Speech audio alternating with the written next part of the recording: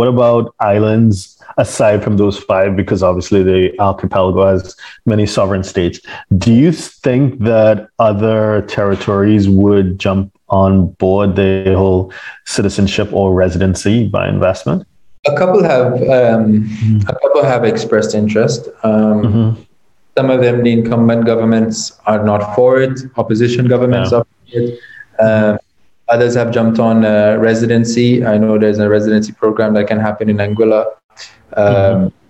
And Barbados jumped on also last year, the pandemic, the digital nomad visa, almost, you can call it.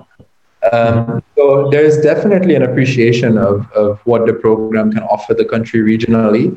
But again, some of these countries politically are not able to do it, in that they're still, departments of maybe France or Netherlands, so they're not able to do a passport program like Martinique and Guadeloupe. But you can look at the overwhelming majority of the smaller independent states. They either have a program or they have looked into a program.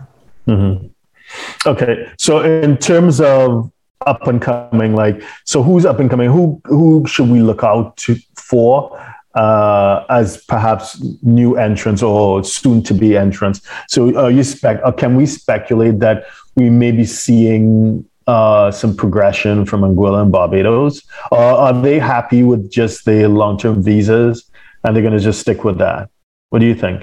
As far as I'm aware, yes, that's kind of what they're looking at. I don't think citizenship by investment is on the table for them.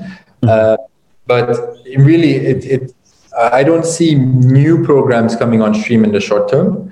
But I see some of the current programs becoming more attractive and evolving. Because what has happened is the pricing of the programs have been reduced to, you can say, almost quite affordable levels. They've come down substantially within the past 5 years. So now they're a bit more accessible to more investors. So what the governments have started doing is expanding also the definitions of dependents and the kinds of people that can join an application. Up to just about 2 years ago, it was not possible to have a brother or a sister, sibling as part of your application. Right. As of now, all the countries in the Caribbean have a pathway for including a sibling in the application, depending on the age and status. We'll see some evolution in the programs in terms of who is required to be or who can be included in one applicant in one application. So we will see evolution, whereas I don't know if we will see new ones coming on stream. That's a speculation.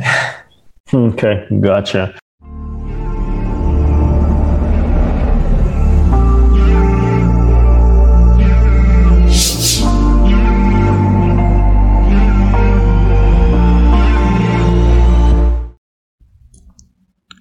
Please subscribe, like, share, and comment below.